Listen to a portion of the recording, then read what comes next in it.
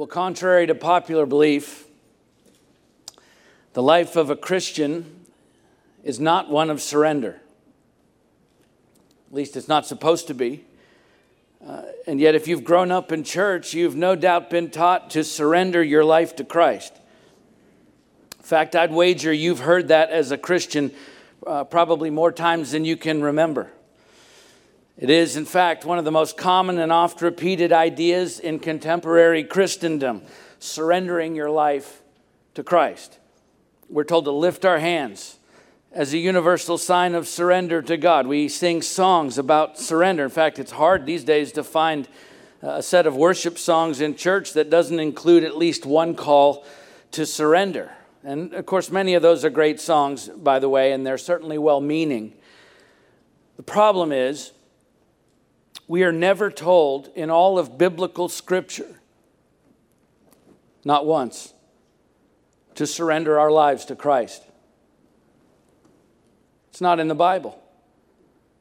I've talked about this before, but it bears repeating, and it's relevant to this story today. The fact that the concept of surrendering your life to Christ is actually unbiblical. Nowhere does the Bible teach us to surrender our lives to Christ. What the Bible does teach us over and over and over and over again is that we're supposed to submit our lives to Christ, and the difference is profound. Because listen, when a soldier surrenders, first of all, that is always done before the enemy. When a soldier surrenders, he bows before the enemy king, lays his weapons down, and says, I give up. When a soldier submits, he bows before his king, picks his weapons up, and says, what are my orders? Can you see the extreme difference between the two? Surrender is an act of resignation. Submission is a call to action. That's why God never calls us to surrender, because the last thing He ever wants us to do is give up. No, He wants us to get up, pick our weapons up, and get in the fight. We wonder why so much of the church is so weak and listless and ineffective today. It's because we're all too busy surrendering our lives to Christ like we're doing something great, something sacrificial, when actually it's just the opposite. You see, the easy thing to do is surrender, to lay our weapons down and then remain in this peaceful state of resignation while other people go out and fight the good fight. Look, the infinitely more difficult choice by far, the choice that requires deep personal sacrifice and ongoing commitment, is to submit yourself to Christ, because that means you have to get up and get in the fight, which is hard. Listen, it's messy. Sometimes you get bloodied and beat up. Sometimes you have to do exceptionally difficult things. You have to take ground. You have to go to battle with the enemy. You have to tear down strongholds and snatch others from the fire. In fact, the only thing that you never do when you're following Christ is surrender. The truth is, the overwhelming message of the Bible to Christians is never surrender. And yet, because this idea of surrendering all has become the mantra of the modern church, and it is a modern church phenomenon, that concept has permeated nearly everything that we say and do, to the point that total surrender has become the ultimate goal for the modern Christian. And all the while, God is beating the drum of war, calling us not to surrender, but to submission. Submission to follow our King into battle, to stand up and fight for the gospel, to fight for those who cannot fight for themselves, to fight for holiness in our own lives and in the lives of others, to fight for the truth, to fight for His kingdom to be established on earth as it is in heaven. I can't help but picture God as His own army of followers surrenders en masse before Him. I can almost hear Him saying, what are you doing? I never told you to surrender. I told you to put on the whole armor of God and take up your weapons and fight with me. Yes, I'll go before you. Yes, I will fight for you. Of course, I will never leave you or forsake you, but I want you to follow me into the battle and fight the enemy with me. Surrender is not the way.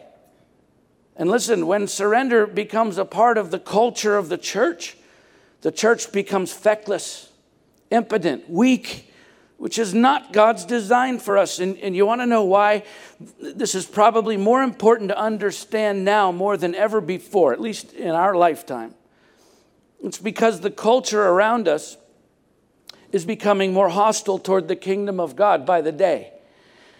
And if our posture is already one of surrender, then when the heat gets turned up on the church, we'll lay down and let the enemy walk right over us. You understand, by the way, I'm not talking about fighting with the world. We're supposed to rescue the world. No, I'm talking about fighting the dark spiritual forces of a very real enemy who has this world in his clutches. We're supposed to fight for the world, to save the lost by snatching them out of the fire, as Jude, the brother of Jesus, says. But we cannot do that if we're constantly resigning ourselves to a state of surrender, which without a doubt is a peaceful way to live. Listen, your enemy won't fight you when you surrender to him. So yes, surrender is an easy way to achieve peace in your life as long as you don't mind being subjugated by the enemy. The problem is, that's not God's will for his people. No, his will is for us to get into the fight. As messy and risky and difficult and demanding as it may be, our King is calling us to stop surrendering and get in the fight, which is the very lesson God's people had to learn in this story today as we continue working our way through the book of 1 Samuel, where the people of God were convinced they could not face their enemy, and so they refused to get in the fight until one young man who had fully submitted his life to God refused to surrender to fear or to other people's opinions about how impossible it would be to win the battle or to the harsh reality of the sheer odds against them.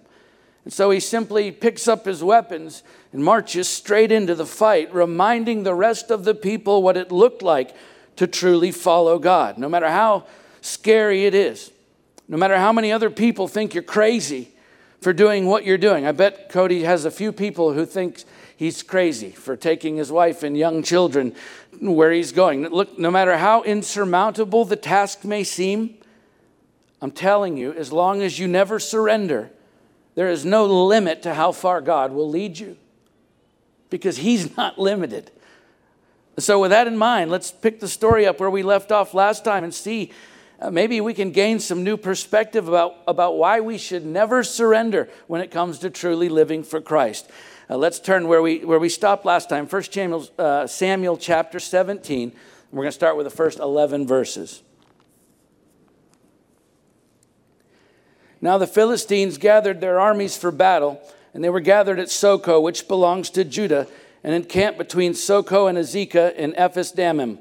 And Saul and the men of Israel were gathered and encamped in the valley of Elah, and drew up in line of battle against the Philistines.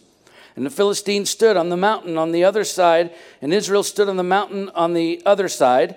On the one side was the Philistines, on the other side was the Israelites, with a valley between them. And there came out from the camp of the Philistines a champion named Goliath of Gath, whose height was 6 cubits and a span. He had a helmet of bronze on his head, and he was armed with a coat of mail, and the weight of the coat was 5,000 shekels of bronze. And he had bronze armor on his legs, and a javelin of bronze slung between his shoulders. The shaft of his spear was like a weaver's beam, and his spearhead weighed 600 shekels of iron. And his shield bearer went before him. He stood and shouted to the ranks of Israel, "Why have you come out to draw up for battle? Am I not a Philistine, and are you not servants of Saul? Choose a man for yourselves and let him come down to me. If he's able to fight with me and kill me, then we will be your servants. But if I prevail against him and kill him, then you shall be our servants and serve us." And the Philistines said, "I defy the ranks of Israel this day. Give me a man, that we may fight together." And when Saul and all Israel heard these words of the Philistine, they were dismayed and greatly afraid. The valley of Elah was in the western foothills of Israel and stretched out between the Philistine territory in the west and Judah in the east. And it was this strategic location because whoever controlled the valley controlled access to the hill country of Judah. And so as the story opens up, we find the Philistines on a mountain on the northern side of the valley and the Israelites on a mountain on the southern side of the valley. And here they are on the brink of war.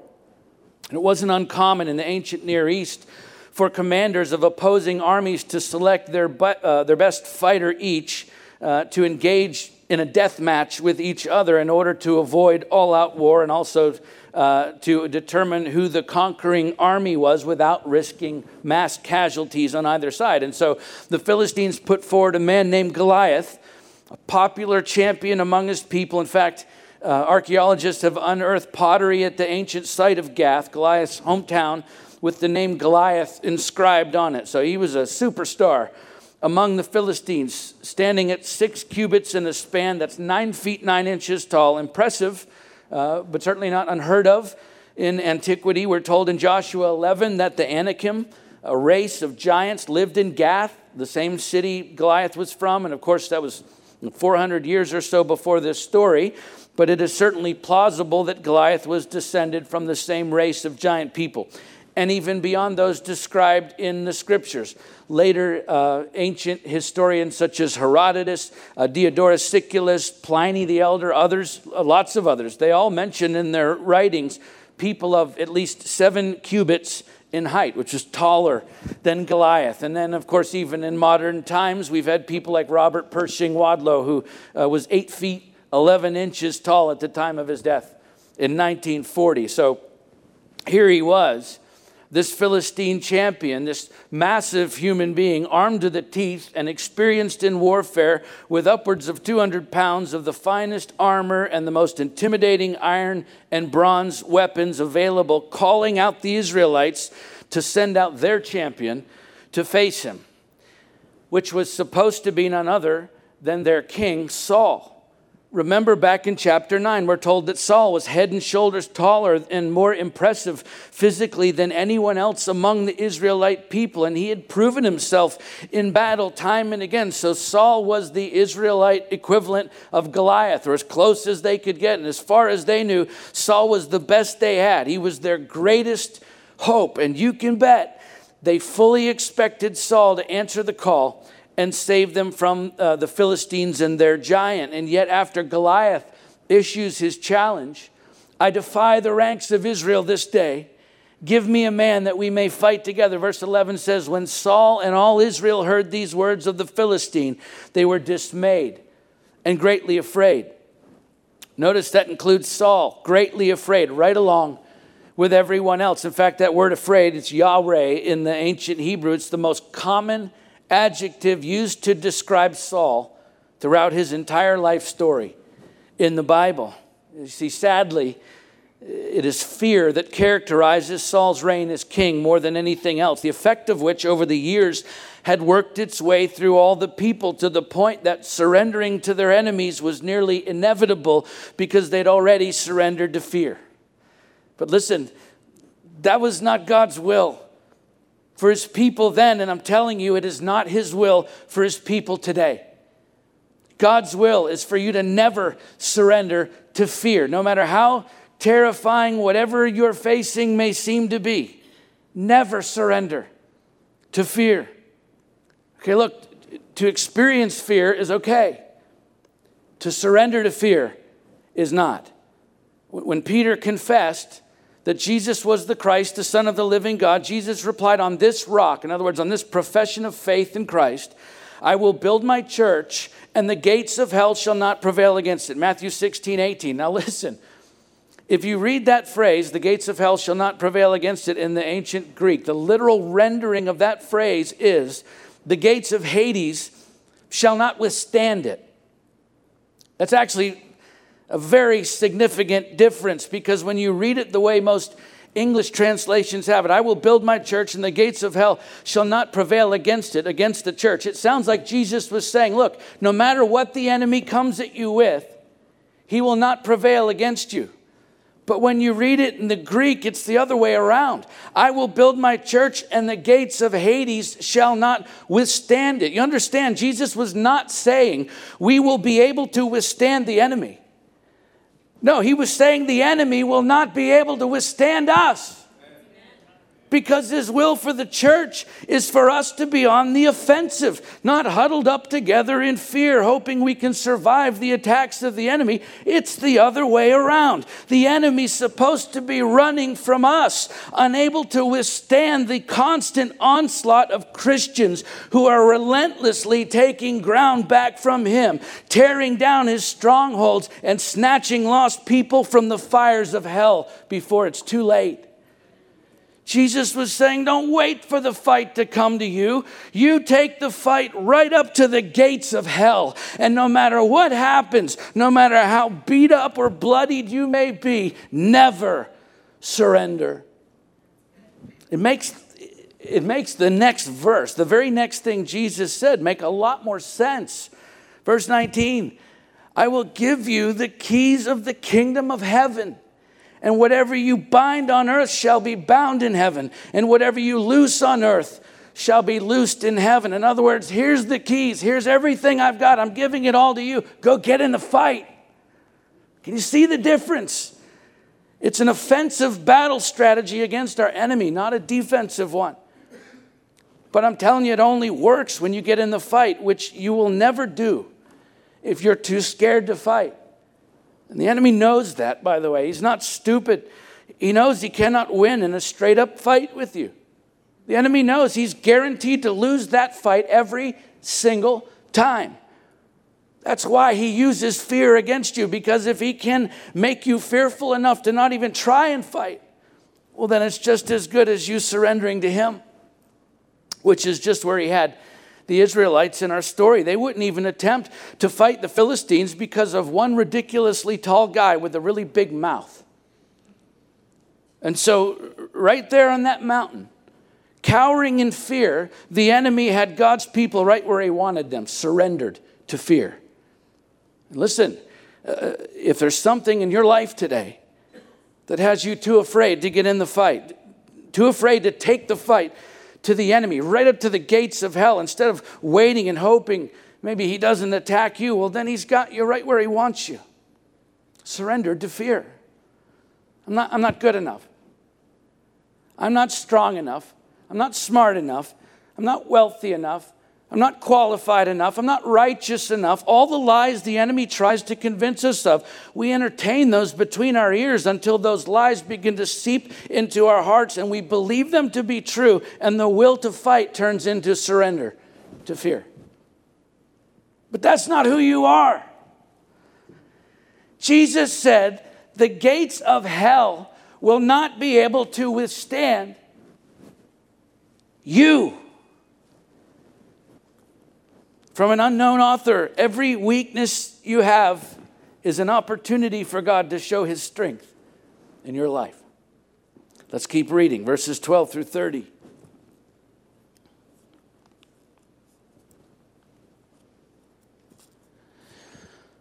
Now David was the son of an Ephrathite of Bethlehem in Judah named Jesse, who had 8 sons.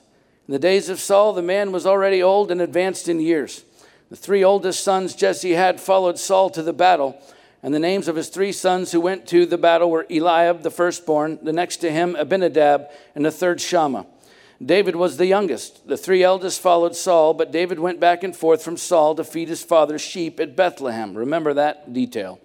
For 40 days the Philistine came forward and took his stand morning and evening. Jesse said to David, his son, take for your brothers an ephah of this parched grain and these 10 loaves and carry them quickly to the camp to your brothers. Also take these 10 cheeses to the commander of their 1,000 and see if your brothers are well and bring some token from them. That's some proof of life.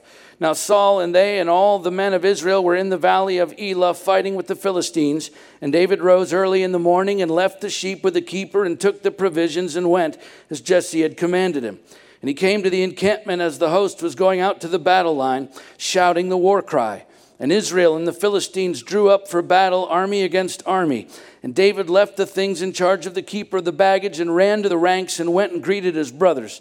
As he talked with them, behold, the champion, the Philistine of Gath, Goliath by name, came up out of the ranks of the Philistines and spoke the same words as before, and David heard him. All the men of Israel, when they saw the man, fled from him and were much afraid. And the men of Israel said, have you seen this man who has come up? Surely he's come up to defy Israel. And the king will enrich the man who kills him with great riches and will give him his daughter and make his father's house free in Israel. And David said to the men who stood by him, what shall be done for the man who kills this Philistine and takes away the reproach from Israel? For who is this uncircumcised Philistine that he should defy the armies of the living God? And the people answered him in the same way, so shall it be done to the man who kills him. Now Eliab, his eldest brother, heard when he spoke to the men, and Eliab's anger was kindled against David. And he said, why have you come down? And with whom have you left those few sheep in the wilderness? In case you didn't catch, that's a dig against David. I know your presumption and the evil of your heart, for you've come down to see the battle. And David said, what have I done now? Was it not but a word? And he turned away from him toward another and spoke in the same way. And the people answered him again as before. So the standoff continues. For 40 straight days, the two armies took up their positions, drawing up their battle lines and shouting their war cries. And for 40 straight days, Goliath would walk out into the open ground and lay down his challenge. And for 40 straight days, the Israelites would cower in fear. Zero progress. And because of this protracted standoff, the army's running low on food and supplies and rations, so the families of the troops would help provide for the soldiers. So Jesse, David's father, sends him to the front lines to take supplies to his brothers and their military unit. And in the meantime, King Saul is getting desperate. So he offers a 3-part award, or a bribe, as it were, to any man who would fight and defeat Goliath. He offers the victor great riches, his own daughter in marriage, and freedom from taxation and service to the king at court, which, by the way, was tantamount to equality with the king, just to give you an idea of how desperate Saul was. And just about the time Goliath launches into his ultimatum, challenging the Israelites to send out a champion of their own, if they dare, David hears it, and he's incredulous as to why no one from the Israelites has gone out to defeat Goliath yet. And so he begins to pepper the soldiers with questions, and his brother gets angry and lets David have it. Why? Because David is too young. David is too inexperienced. David is too naive. He's just a shepherd boy. He's a courier of food and supplies, nothing more. He has no business questioning the soldiers' lack of willingness to fight, all of which was probably coming from a place of deep conviction on Eliab's part for not taking on Goliath himself. If you'll remember from the last chapter, the description of Eliab was himself very tall, very impressive physically. So David gets a tongue lashing from his own brother. Listen, this is the defining moment of this entire story, because this is the moment when most people would have given up and walked away. Right? It's one thing to defy your own fears in the face of great adversity. It's another thing altogether to defy your own family and friends, those closest to you, when facing great adversity. David could have easily walked back home that day embarrassed, defeated, and depressed because of what his own brother had said to him in front of all the soldiers. But David stuck to his guns. Not because he was prideful or resentful, but because he was a man after God's own heart, and he knew what needed to be done regardless of who approved or disapproved of him doing it. This was the difference, you understand, between David and the rest of the Israelites. When the men of Israel, referring to Goliath, said, "This man," David said, "This uncircumcised Philistine." When the men of Israel said, "Surely he's come up to defy Israel," David said that he should defy the armies of the living God. When the men of Israel said, "The man who kills him," David said, "The man who kills this Philistine and takes away the reproach from Israel." You see, this was the defining moment in the story when David decided that what God wanted from him superseded what anyone else wanted from him. And in that moment, Goliath was a dead man. He just didn't know it yet. This is the moment the battle was won. Not when David chopped off Goliath's head, but the moment David refused to surrender to the other soldiers and his own brothers' opinions about him. And it is such an important lesson for us. Never surrender to people's opinions about you. Okay, there will always be people around you or in your life who have all kinds of opinions about you. In fact, everybody you know has an opinion about you, so just get over it. There's nothing you can do to change it. The point is, don't live your life making decisions based on what other people think about you. Live your life making decisions based on what God thinks about you. David knew exactly what he was capable of based on who God said he was, and that's all he needed to know. It didn't matter what anyone else thought because he knew what God thought. So why do we care so much about what other people say about us? Well, it's because we don't really believe what God says about us. We don't. If we did, we wouldn't worry nearly as much as we do about other people's opinions. Did you notice that after David was rebuked by his brother, he didn't have to pray about what to do next? He wasn't the least bit deterred or even delayed in his decision to kill the loudmouth giant because of what his brother or the other soldiers were saying about him. He didn't call a family meeting or go off to think about it first. He didn't wonder for 1 second if he was up to the task, even though other people said he definitely wasn't, because David knew what God had put in his heart, and he believed what God said about him more than he believed other people's opinions about him.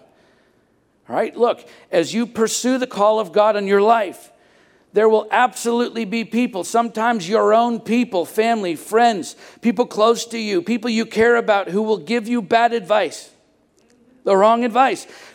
Why? Because they disapprove of what you're planning to do.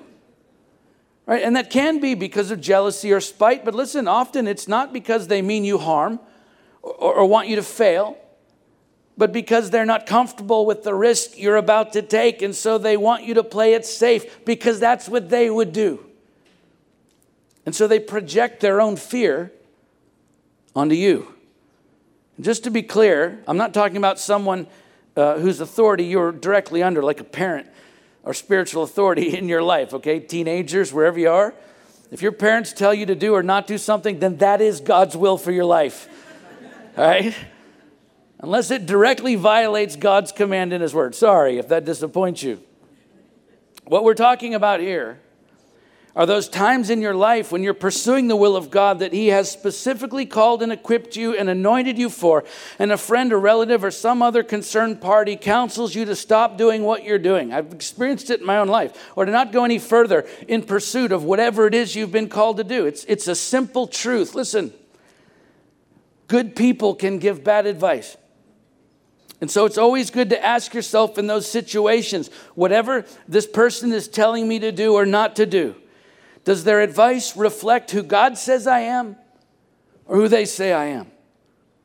Because not only do we not always believe what God says about us, the fact is sometimes other people don't believe what God says about us either. Right? Just ask Joseph, just ask David, just ask any number of the men and women in the Bible who defied all odds. And that will reveal itself, by the way, in your own life. When you tell someone what you're about to do for God and then they tell you you can't. You can't do that. You have no business doing that. Listen, you're not equipped or qualified to do that. You don't have what it takes. So go home and tend to your sheep. And those are the moments when you have to decide, am I going to believe what other people say about me? Or am I going to believe what God says about me? You see, sometimes the battle within you is greater than the battle before you. You hear me? Sometimes the battle within you is actually greater than the battle before you. The fact is, nothing will keep you out of the fight faster than surrendering to other people's opinions. Charles Spurgeon once said, "Many a man meets with more trouble from his friends than from his enemies. And when he has learned to overcome the depressing influence of prudent friends, he makes short work of the opposition of avowed adversaries." Let's finish the story for today, verses 31 through 37.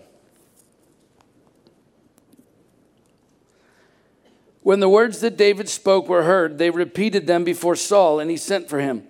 David said to Saul, "Let no man's heart fail because of him. Your servant will go and fight with this Philistine." Saul said to David, "You're not able to go against this Philistine to fight with him, for you are but a youth, and he has been a man of war from his youth." But David said to Saul, "Your servant used to keep sheep for his father, and when there came a lion or a bear and took a lamb from the flock, I went after him and struck him and delivered it out of his mouth. And if he arose against me, I caught him by his beard and struck him and killed him." He must have been like a Druze. "Your servant has struck down both lions and bears, and this uncircumcised Philistine shall be like one of them, for he has defied the armies of the living God." And David said, "The Lord who delivered me from the paw of the lion and the paw of the bear will deliver me from the hand of this Philistine." And Saul said to David, "Go, and the Lord be with you." So word gets back to Saul that there's finally someone who's willing to fight Goliath, and so he sends for the challenger, probably sensing tremendous relief, only to find out it's a teenager. The same young man who plays the lyre for Saul when he needs to feel better. It must have been a profound letdown for Saul, who explains to David that Goliath has been a man of war basically longer than you've been alive, David. But David doesn't flinch. He simply replies with, "That's fine. Your servant used to keep sheep for his father. And when there came a lion or a bear and took a lamb from the flock, I went after him and struck him and delivered it out of his mouth." Easy peasy.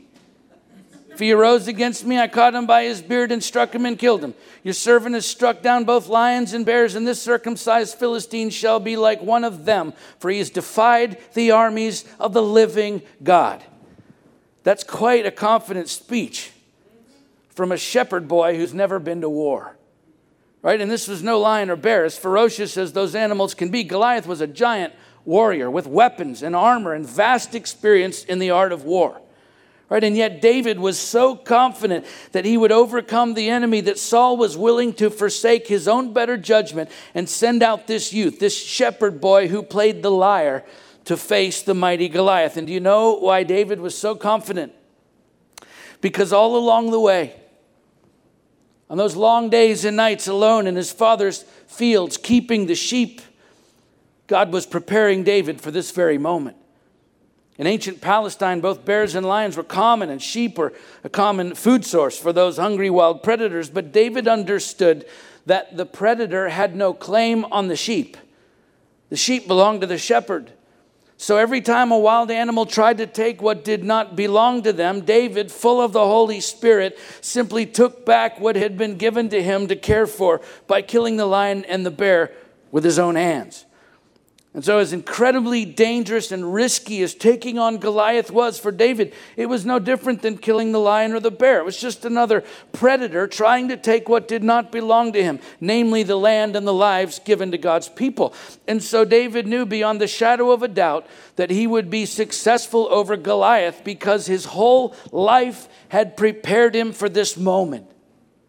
Yet David, look, he also understood the gravity of this particular moment and the fact that it was going to change his life forever. Remember, he just came from the front lines of the battlefield, straight from tending the sheep in his father's fields. David was actively shepherding his father's sheep that morning when he came out to the battle lines. But notice how he begins his speech to Saul. "Your servant used to keep sheep for his father." You see, not only was David confident that God had prepared him for this moment, he knew it would be a defining moment for the rest of his life, one that would mean his shepherding days were over. And so there was no way David was going to back down now. It didn't matter how much fear Goliath struck in the hearts of God's people. It didn't matter how much anyone else, including his own family, doubted him. It didn't matter how incredibly hard the battle in front of him seemed to be. David was not backing down because he knew that his entire life had prepared him for this moment. And so he was determined to never surrender to hardship. And neither should we. Of course, hardship is going to come. We know that much is inevitable. We all know that. But it's not just about waiting it out, hoping to avoid as much hardship as possible in our lives and then doing our best to deal with it when it does come, because the truth is, sometimes God calls us into hardship. He calls us to get into the fight, to face the hardship head on, never surrendering no matter how hard it gets. And the reason you can be confident in facing that hardship is because He has been preparing you for it your entire life. Listen, God will never call you to something He hasn't prepared you for. You may not realize today what He's preparing you for tomorrow. Right? I'm sure when David was confronting bears and lions in his father's fields, he had no idea at that point, one day he was going to confront a giant Philistine warrior on a battlefield. Right? But that's exactly what God was preparing him for. You may not realize today what God is preparing you for tomorrow, but that's exactly what He's doing. Always. There's always a purpose for every struggle, every difficulty, every obstacle, every hardship in your life. And part of that purpose is to prepare you for something greater. It is a part of God's process in your life. David was anointed as the next king of Israel, but that wouldn't come for several years later. Why? Because God had to prepare David for that role, which started with tending sheep, being faithful in that. Then it graduated to killing lions and bears to protect the sheep. And then it graduated to being the king's armor bearer and personal assistant in the king's court. And then it graduated to confronting a giant enemy warrior in front of the entire Israelite army. And by the way, there was still much more hardship to come in David's life before he became king. You see, God made David a promise, but when God makes you a promise, there is always a process to seeing that promise fulfilled. Sorry, no shortcuts. And a part of that process is always hardship at points along the way. And so look, on your journey to possessing God's promise for your life, there will be people who stand in your way. Maybe even some who are close to you. That's part of the process. At times, circumstances will conspire against you like a great giant between you and that promise. That's part of the process. At times, people who you are desperately depending on will abandon you. That's part of the process.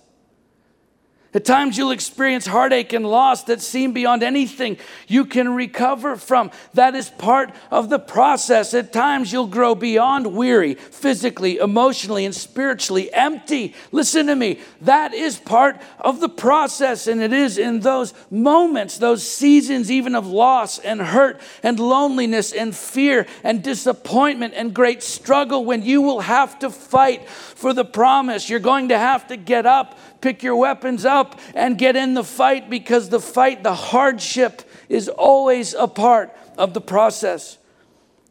And listen, the process is what makes you who you are. It's how God prepares you to be able to possess the promise when the time comes. So listen, don't surrender to hardship when your plans don't go as planned, because that's just another part of the process. You see, the life of a Christian was never meant to be one of surrender. God never calls us to surrender. He calls us to submission, because remember, surrender is an act of resignation. Submission is a call to action, a call to not give up, but to get up, pick your weapons up, and get in the fight. Yet at times when you're looking at the battle before you, sometimes fear will try to stop you dead in your tracks. Sometimes other people will try to keep you from getting in the fight. Yet other times it's simply going to seem too hard to keep going. And that's when you have to remember, this is exactly what He's been preparing you for your entire life. This fight, this battle, this hardship you're facing, it is a necessary part of you becoming exactly who He created you to be, in order to prepare you for something even greater. And so, yes, it's going to be tough at times.